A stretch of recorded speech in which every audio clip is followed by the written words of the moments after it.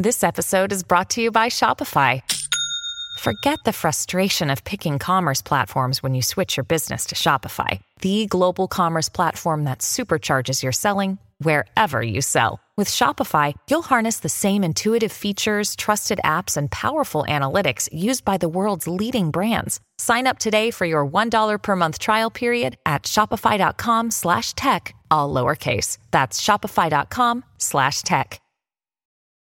Your brain needs support, and new Ollie Brainy Chews are a delightful way to take care of your cognitive health. Made with scientifically backed ingredients like Thai ginger, L-theanine, and caffeine, Brainy Chews support healthy brain function and help you find your focus, stay chill, or get energized. Be kind to your mind and get these nootropic chews at ollie.com. That's OLLY.com. These statements have not been evaluated by the Food and Drug Administration. This product is not intended to diagnose, treat, cure, or prevent any disease.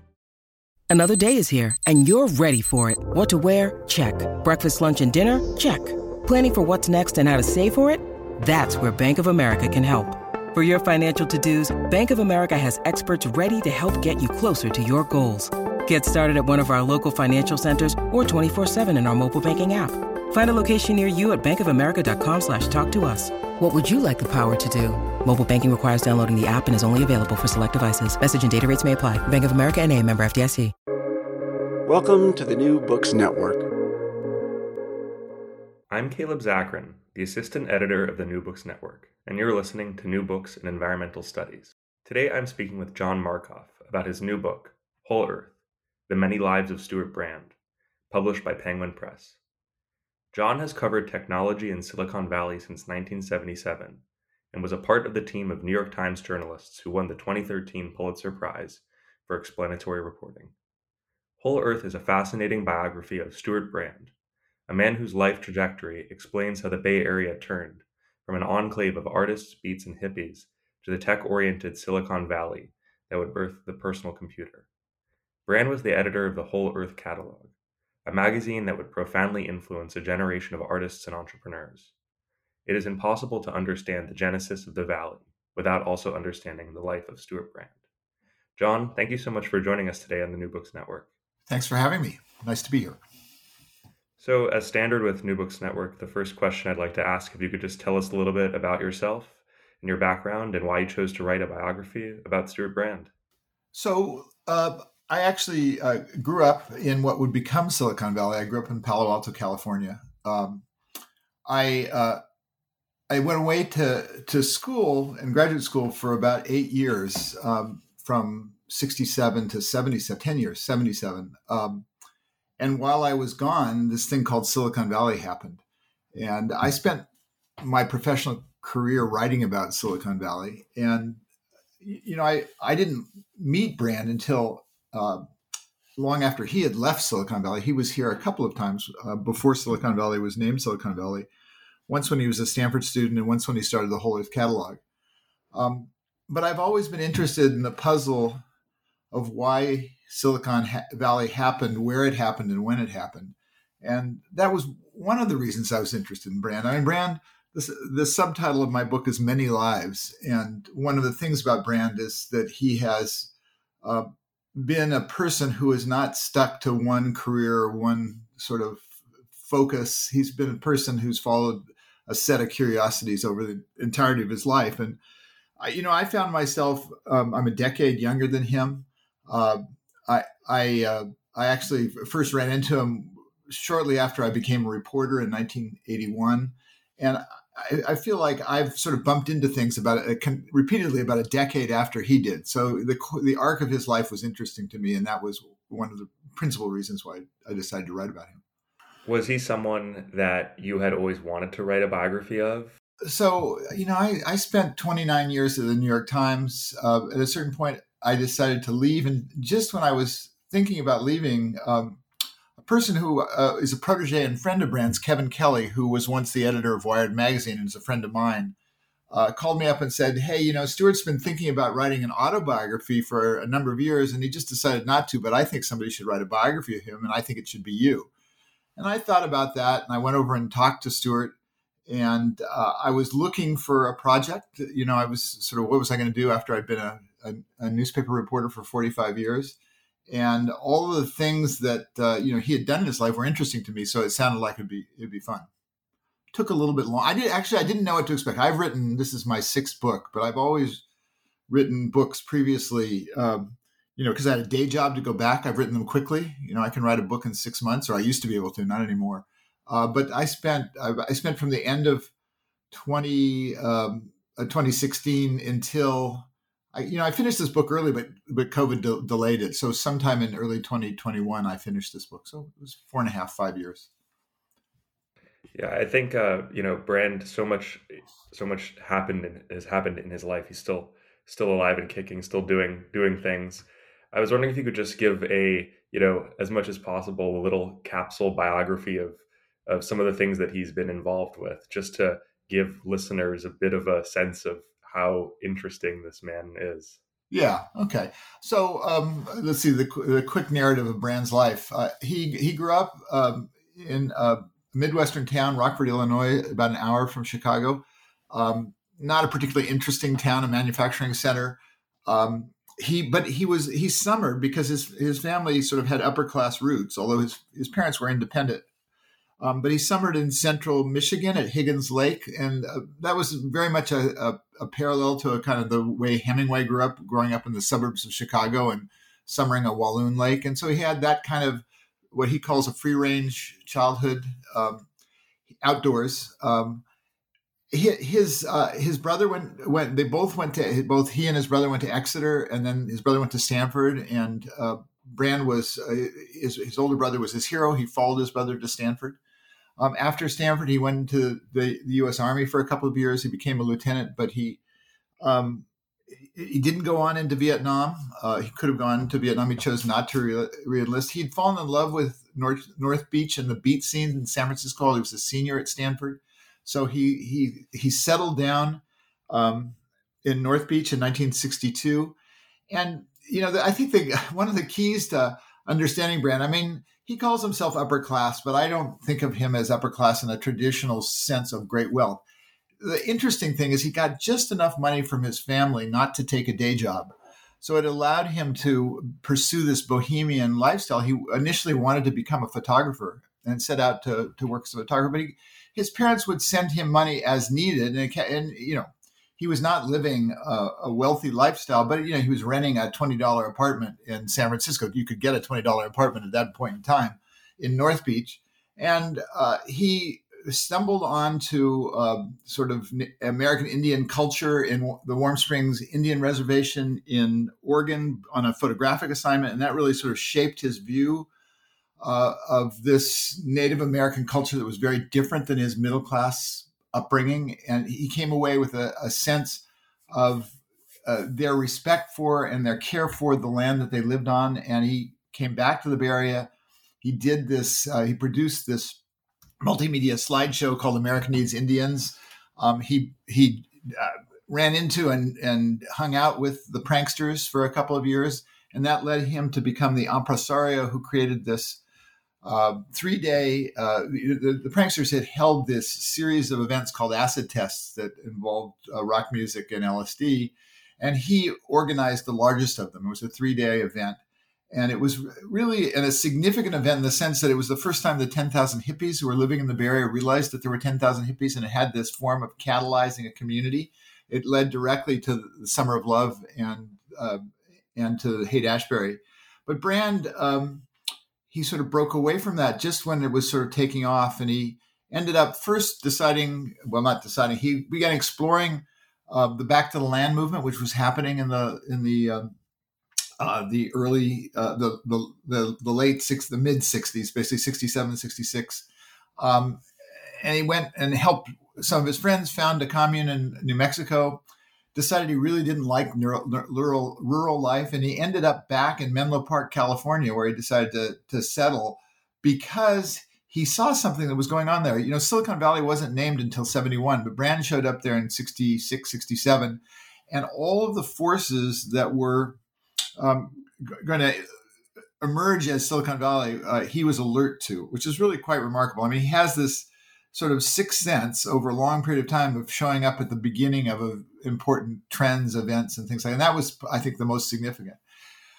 He started on one project, which was an educational technology fail. That project that failed, and then he came up with the idea of the Whole Earth Catalog, which initially was supposed to be a truck store, literally a truck that was going to drive around to his friends' communes and take them to useful tools and books. He immediately realized his friends didn't have any money. That wasn't going to work. And so he pivoted to this catalog, and the catalog touched a nerve and it resonated with my generation, the baby boomers.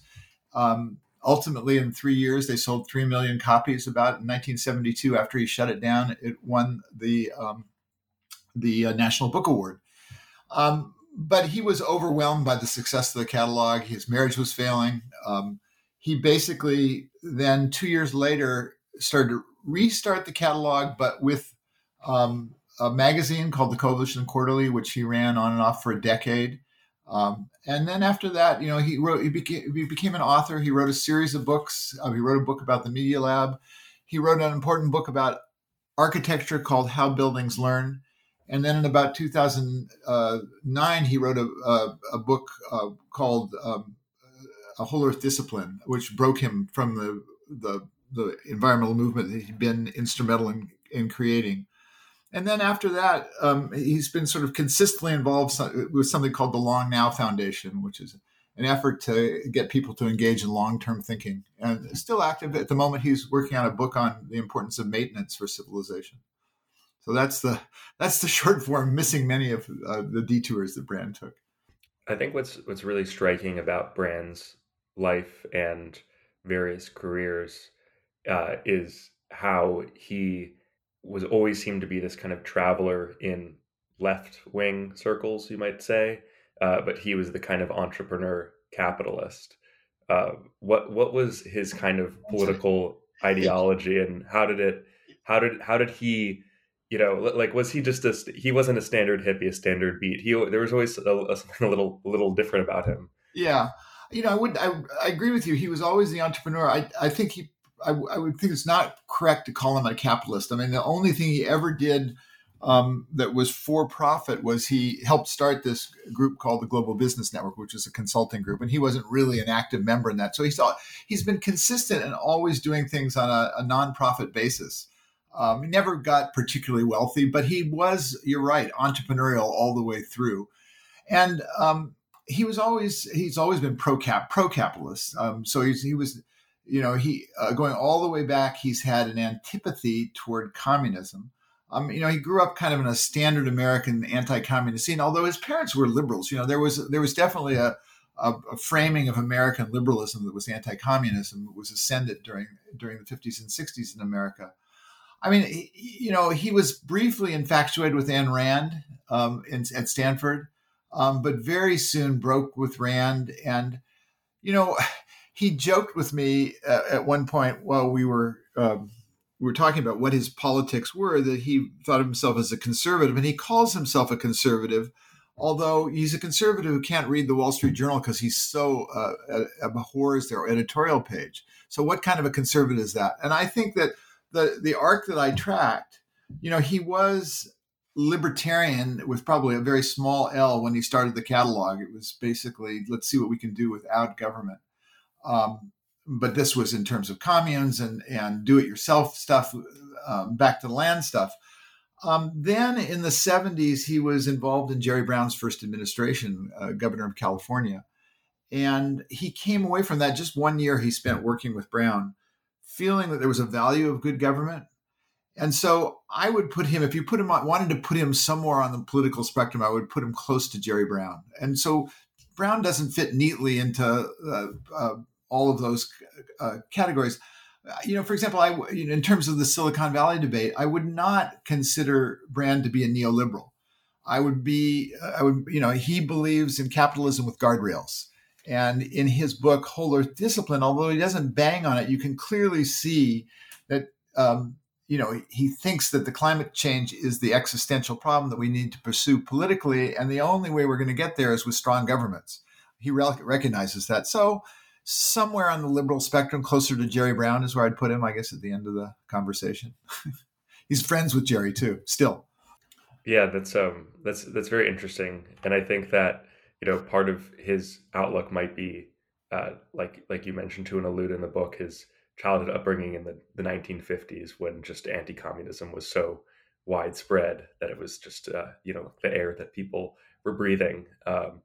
But you mentioned a few other things, and I think going a little bit about his experience doing these early festival plannings, something very important, and you begin the story talking about him on an LSD trip. What was Brand's relationship to drugs, his experiences with them, and their influences on him, and what sort of ultimately led him to turn away from drugs and, let's say, towards technology or other tools? Yeah.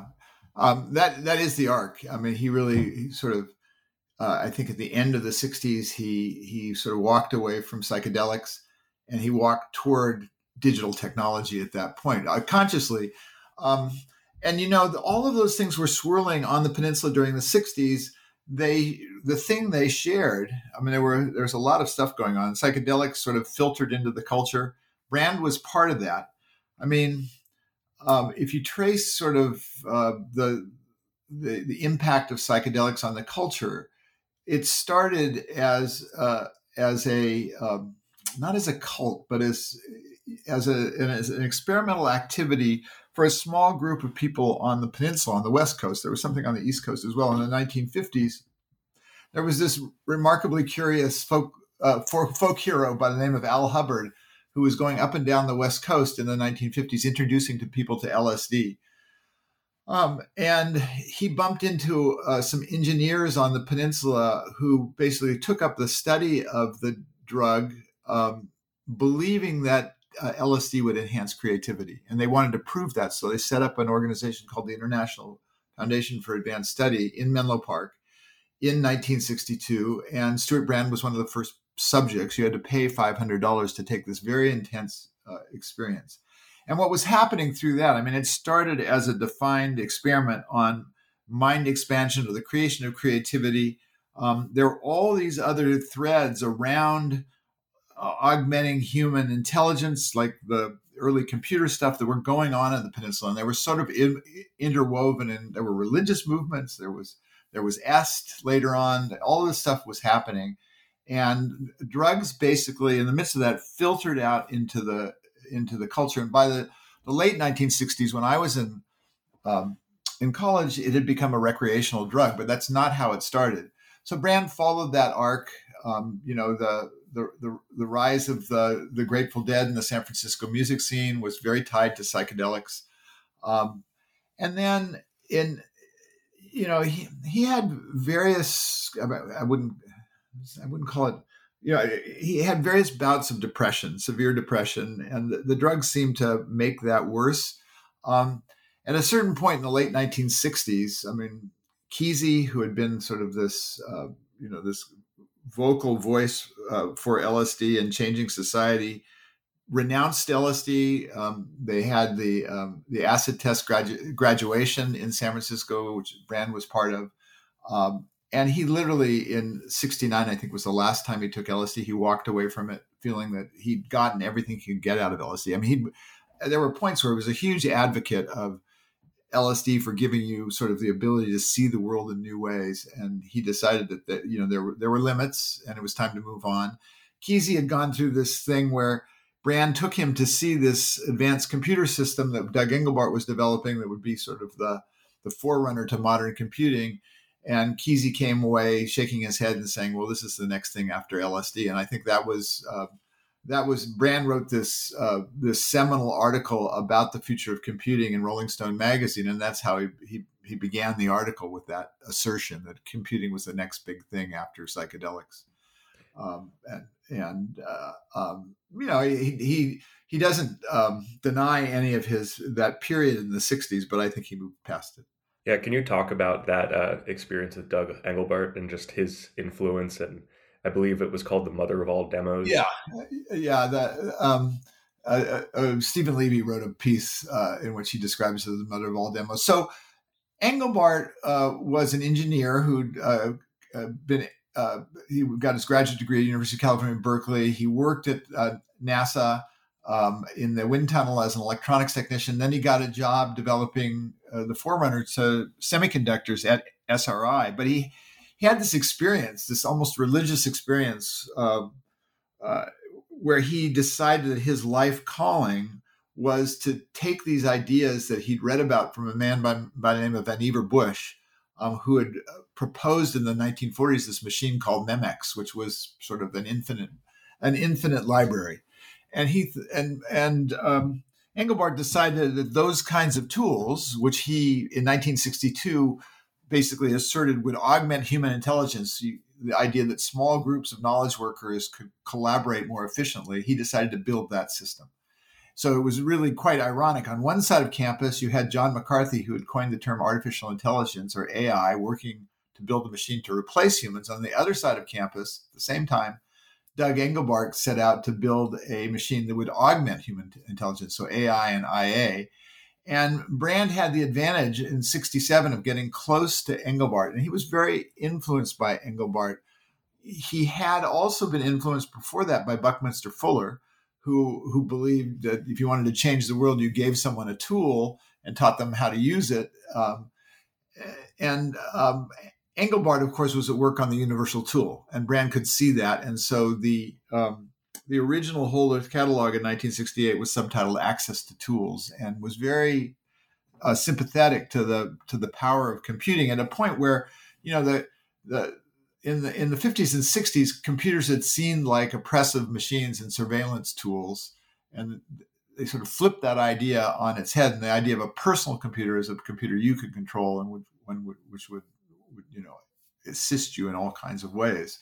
So Brand captured that early on in Essential, and he took those ideas and embedded them in the catalog, and they got out to my generation. An entire generation was affected with that sort of worldview. Pro technology, not digital technology, was a little early, but pro technology, that the tools when you had them would be useful. The through line of Brand's personality, despite whatever he was doing, was that he always seemed to be reading books, as many books as possible. Something I found very interesting about the book is how much you discuss Brand's various intellectual influences, from Buckminster Fuller to Gregory Bateson.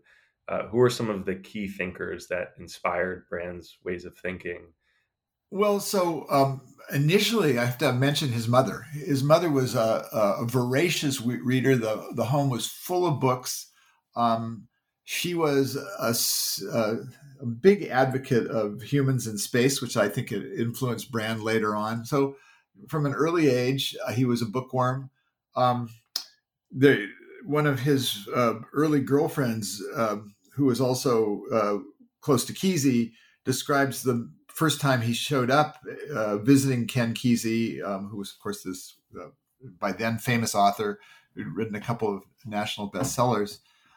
He drove across this bridge and in a VW microbus, and when he got out, she realized the bus was full of books, and he was very serious.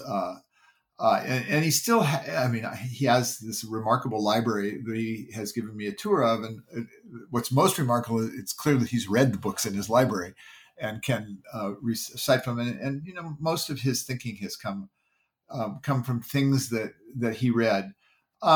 He went from being influenced initially by Fuller. Even earlier on at Stanford, he was a student, biology student, and his senior thesis advisor was Paul Ehrlich. So he fell under Ehrlich's spell on the population bomb ideas for some time, although he broke with Ehrlich eventually on that. Has taken a more optimistic, Ehrlich has remained a doomsayer, and Brand is much more optimistic now. So, he stayed under Fuller's sort of systems approach to the world for a number of years. And then he'd met actually Bateson earlier, but he came back and he read Bateson's Steps Toward an Ecology of Mind. And that was extremely influential on him. And it sort of led him to talk about the importance of coevolution, because coevolution sort of speaks to the arc of time. And that became a framing idea of his to this day. Other people, he was thinking about architecture when he was working at the MIT Media Lab. He fell under Marvin Minsky's sort of view on the way people should collaborate in buildings, and that got him interested in what he called low road and high road architecture. He wrote this book called How Buildings Learn that was very had a big impact on the architectural community. This is buildings over time, and he was sort of an advocate not of perfect buildings like Steve Jobs' perfect circle in Cupertino, but buildings that evolve as they're used for different purposes. And for a while, he was very influenced by Amory Lovins, who's a militant environmentalist, activist, physicist, and then he broke with Lovins on his ideas on nuclear power. He's gone back and forth on activism. There were points when he was early on. He did something called Life Raft Earth, which was sort of under Ehrlich's influence, which is about world hunger, and then he broke away and decided that activism didn't yield, political activism in the sort of the typical sense didn't yield the results, and so walked away from that.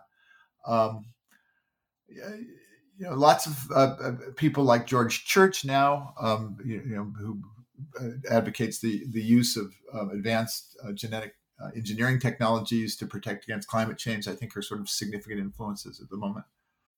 When you need mealtime inspiration, it's worth shopping Kroger, where you'll find over 30,000 mouth-watering choices that excite your inner foodie. And no matter what tasty choice you make, you'll enjoy our everyday low prices, plus extra ways to save, like digital coupons worth over $600 each week. You can also save up to $1 off per gallon at the pump with fuel points. More savings and more inspiring flavors make shopping Kroger worth it every time. Kroger, fresh for everyone. Fuel restrictions apply. Obviously, Stuart, since even his childhood, as you talk about, has always been concerned with environmental causes and issues, and you see that with his Project America Needs Indians as well. But how would you sort of describe his view towards the environment, and how do his thinking and approaches differ from maybe certain standard environmental approaches? Yeah. I mean, there at points in American history, there have been sort of different threads in the environmental movement. So on the one side, there is this sort of pro-wilderness view of the John Muir approach to take nothing but pictures, leave nothing but footsteps. And Brand is not in that camp. From his time with the American Indians, he believes that we're the caretakers and the curators of the environment, and we're responsible for protecting it. And that there is a thread of American environmental or a camp that he's very much a part of. It came to him early on when he was 8. He found a copy of Outdoor Life magazine. They were pushing something called the Outdoor Life magazine Conservation Pledge, which he can still recite at age 83 from memory. And it deals with protecting our resources, our air, our land. And, that's why, he doesn't fit well in the modern context of American conservatism, which really thinks nothing about the environment. The protection of the environment, our role in it is the prism through which he does everything. And so that's been, you're right, the through line through everything. And that pledge is the reason I don't call him a Zelig. I mean, I think of a Zelig as a shapeshifter, and Brand has done all these different things, but there is some sort of constant worldview that he's taken with him. After the Whole Earth catalog, he's worked on so many things that I don't think we'll be able to discuss everything in detail. I think if people are interested in Brand, they should definitely go and read the book. And there's many great interviews, one in particular that you've done with him on YouTube, available on YouTube. But what are some things that he worked on after the Whole Earth catalog? You mentioned the Global Business Network and working with Jerry Brown, but things besides that, like the Well and the Long Now Foundation. That's right. So let's see. Often ideas would bubble for a long time before they came to the surface, and the Well is a good example of that. I found the first mention of that idea in his journal in 1968. He didn't start the Well until 1985. And when he first, the Well stands for Whole Earth Electronic Link, and with an apostrophe instead of an E. And he originally called it, and I'm not going to be able to say, the original idea was EIEIO, and that education, let's see, I can't remember what the acronym stands for, but that showed him his journal very early. He ended up, there was a lot of activity. This was before the emergence of certainly the internet, but there was a lot of networking activity around the country beginning in the late 1970s with systems like CompuServe and The Source and Prodigy. And then there were these systems called bulletin board systems that allowed individuals to connect their personal computers to this telephone, through the telephone network, to other computers. And so he created this thing called the Well in Sausalito, which was basically an electronic salon. It was hybrid. The people who became the Well devotees met in person. Originally, there was a charge for connect time because there was no network to connect with. And the Well was an effort to create a virtual community, early effort to create a virtual community, and it found some success. The Grateful Dead had some followers called the Deadheads, and a lot of the Deadheads used the Well to stay in touch. And there was kind of writers participated in the Well, technology writers showed up there. So it had its moment.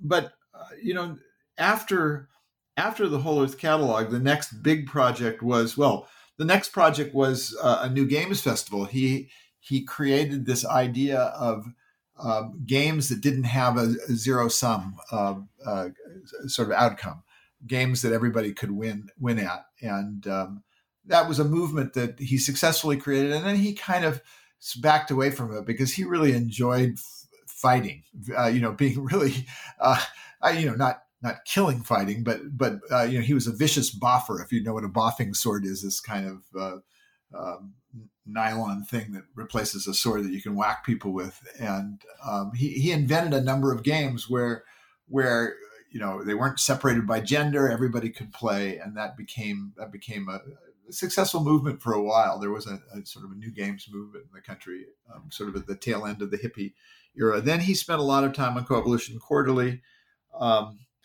What else to single out? He really spent, the Global Business Network was this consulting organization that took ideas that his colleague Peter Schwartz, who had worked for Shell, had about strategy and planning for corporations, which involved scenarios.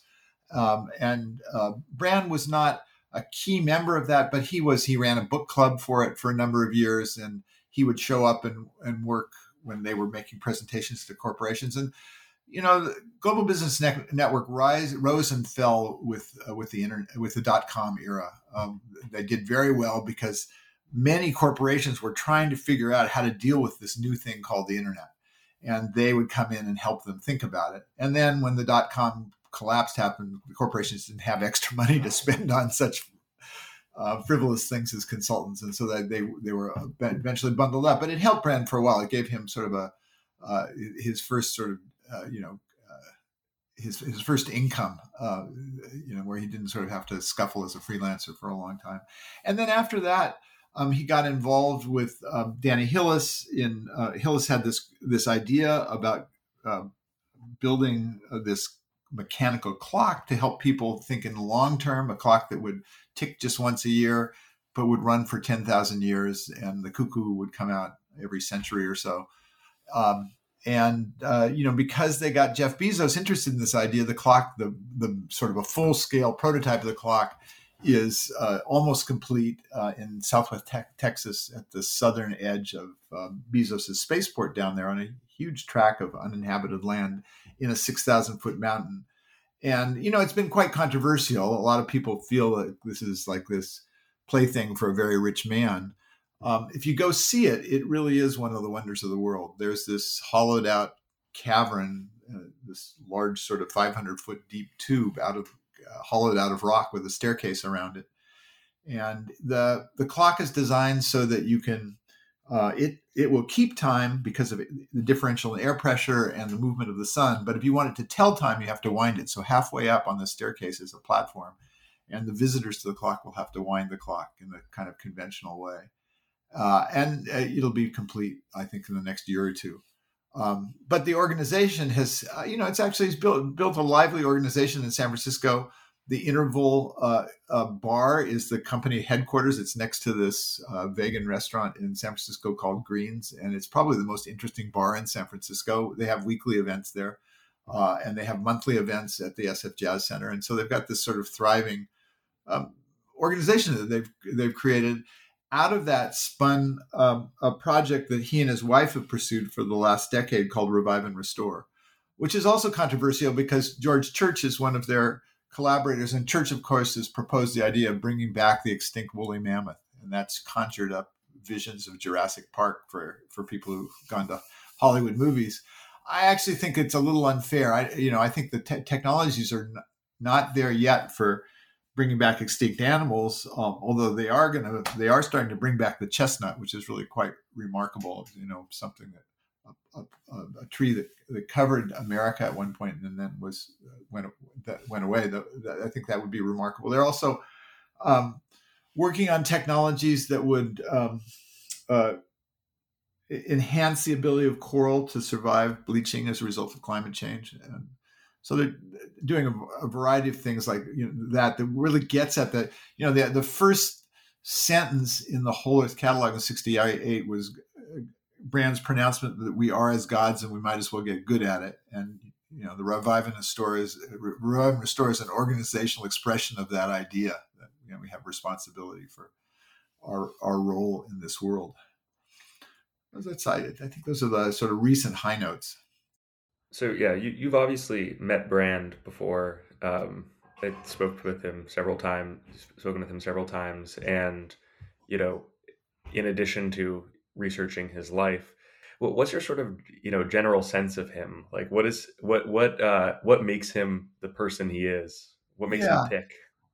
Well, so that was something that I tried to get at. I mean, he clearly was a child of the Midwest. I mean, he came to Stanford as this hyper intellectual kind of, how would I describe him? I mean, he was, if you've ever said, you wouldn't have seen the television show Leave It to Beaver, perhaps, but just very middle class, middle American kid, and who was very eager and interested and intellectual. And, he ran into the counterculture, which he helped create and went through that, but he kept this sort of, interest in ideas. And he also, for a while I wanted to title the book Floating Upstream, because there's a bit of Brand family wisdom that if you toss a brand in the river, they'll float upstream. And that's really quite true about him. I mean, I was a decade behind him. I was part of that same sort of counterculture world that he was, but at the other end of it. He was at the very beginning. I was more toward the middle or toward the end.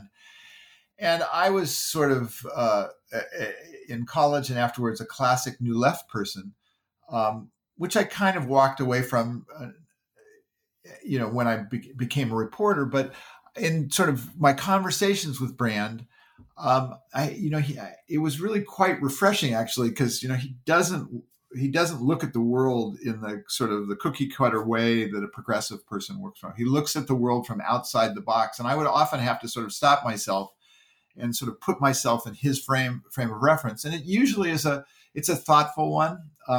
One of the things, he's been called a futurist. He winces when people call him a futurist because he thinks of himself as a pragmatist. And the idea is that you iterate, and if new facts arise, you adjust your worldview of that. And he has done that. I mean, that was, to the dismay of people in certain parts of the environmental movement. He reframed his view on nuclear power, for example. And that's actually become this interesting discussion point. I think many people in the environmental movement still oppose nuclear power, but many of them now oppose it not because of the danger of radioactive waste, but because they think nuclear power won't come quickly enough, which is a very different framing than the debate had before. Brand still, he's still cautiously pro-nuclear. The idea is that we need these non-fossil fuel sources of energy now, and he believes that nuclear power is one of the quickest ways to get there. So that's an interesting debate. But the idea of someone who's thoughtful, who can step outside the box and look at the problems from a different direction is really what comes away from any conversation you have with Stewart.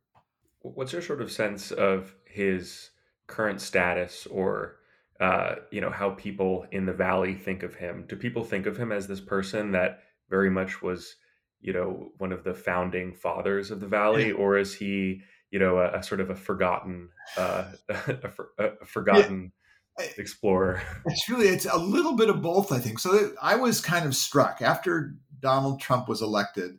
The zeitgeist on Silicon Valley nationally really shifted rapidly from Silicon Valley can do no wrong to Silicon Valley can do no right over the space of a couple of years.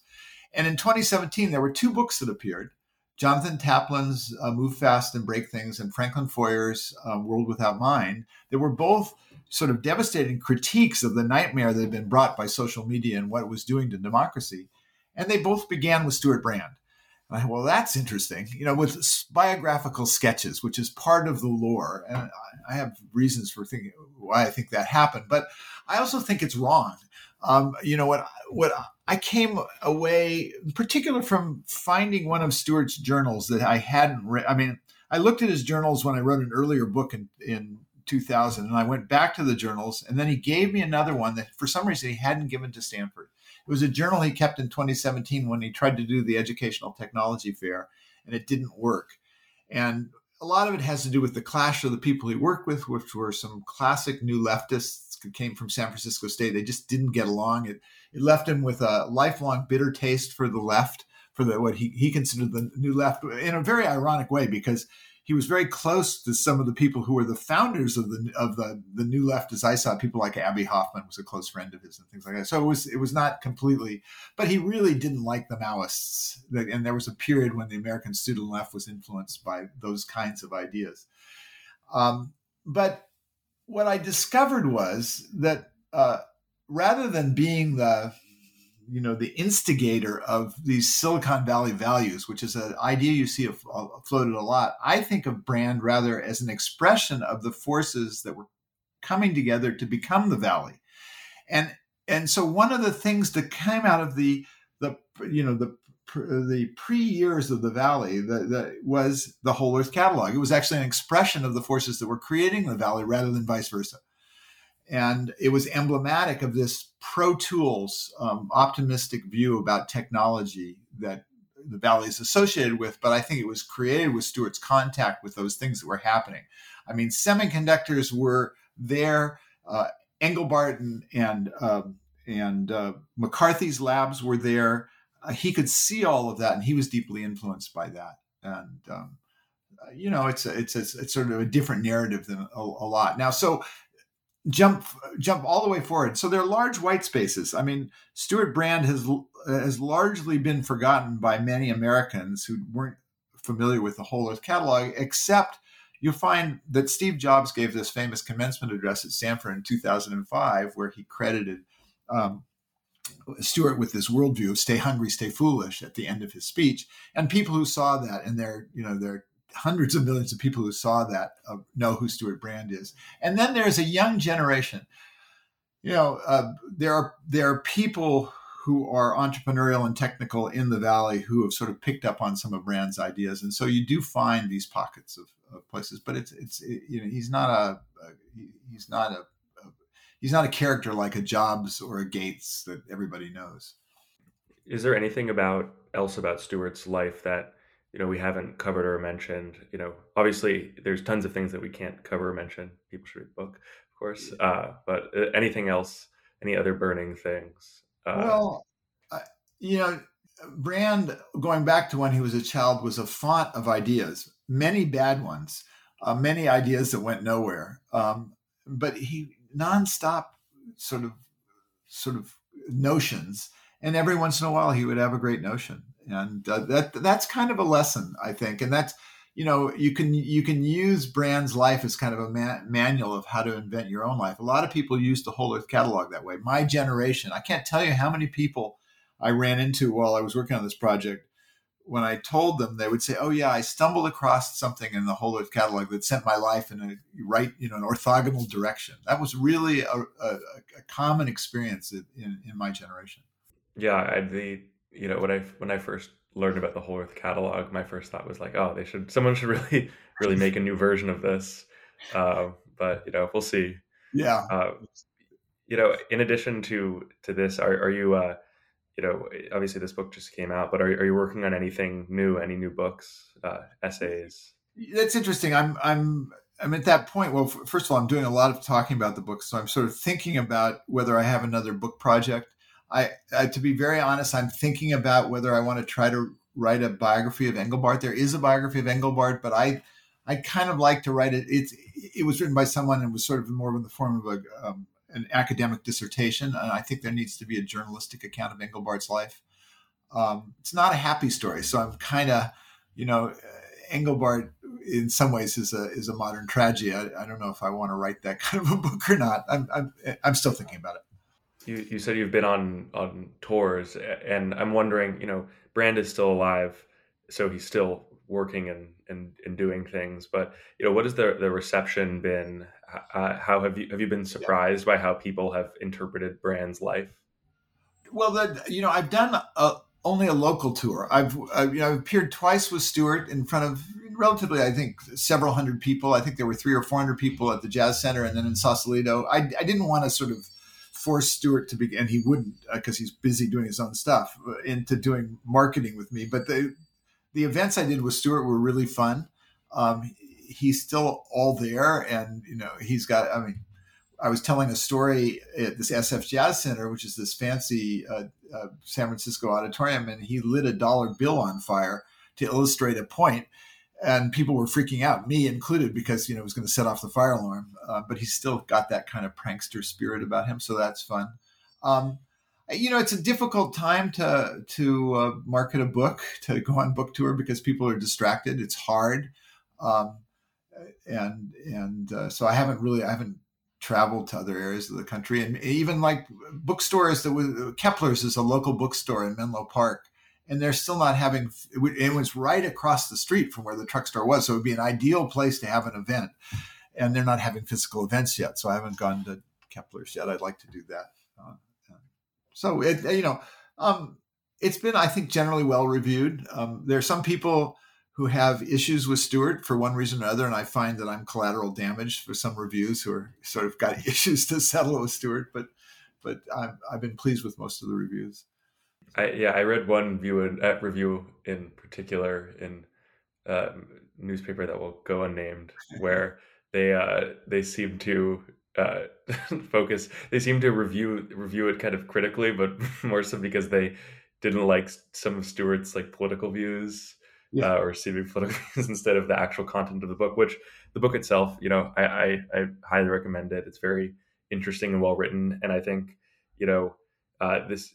Understanding Silicon Valley and the history of it is something that is unbelievably important for just understanding the world today. And I think Stewart's story is an ideal vehicle for understanding how the Beats turned into, the Valley, how the Beats turned into the tech bros. Well, John, thank you so much for being on the New Books Network. It was great talking to you. And I recommend the Whole Earth, The Many Lives of Stewart Brand from Penguin Press. So thank you. Thanks, Caleb, for reaching out to me. I enjoyed talking with you. Of course.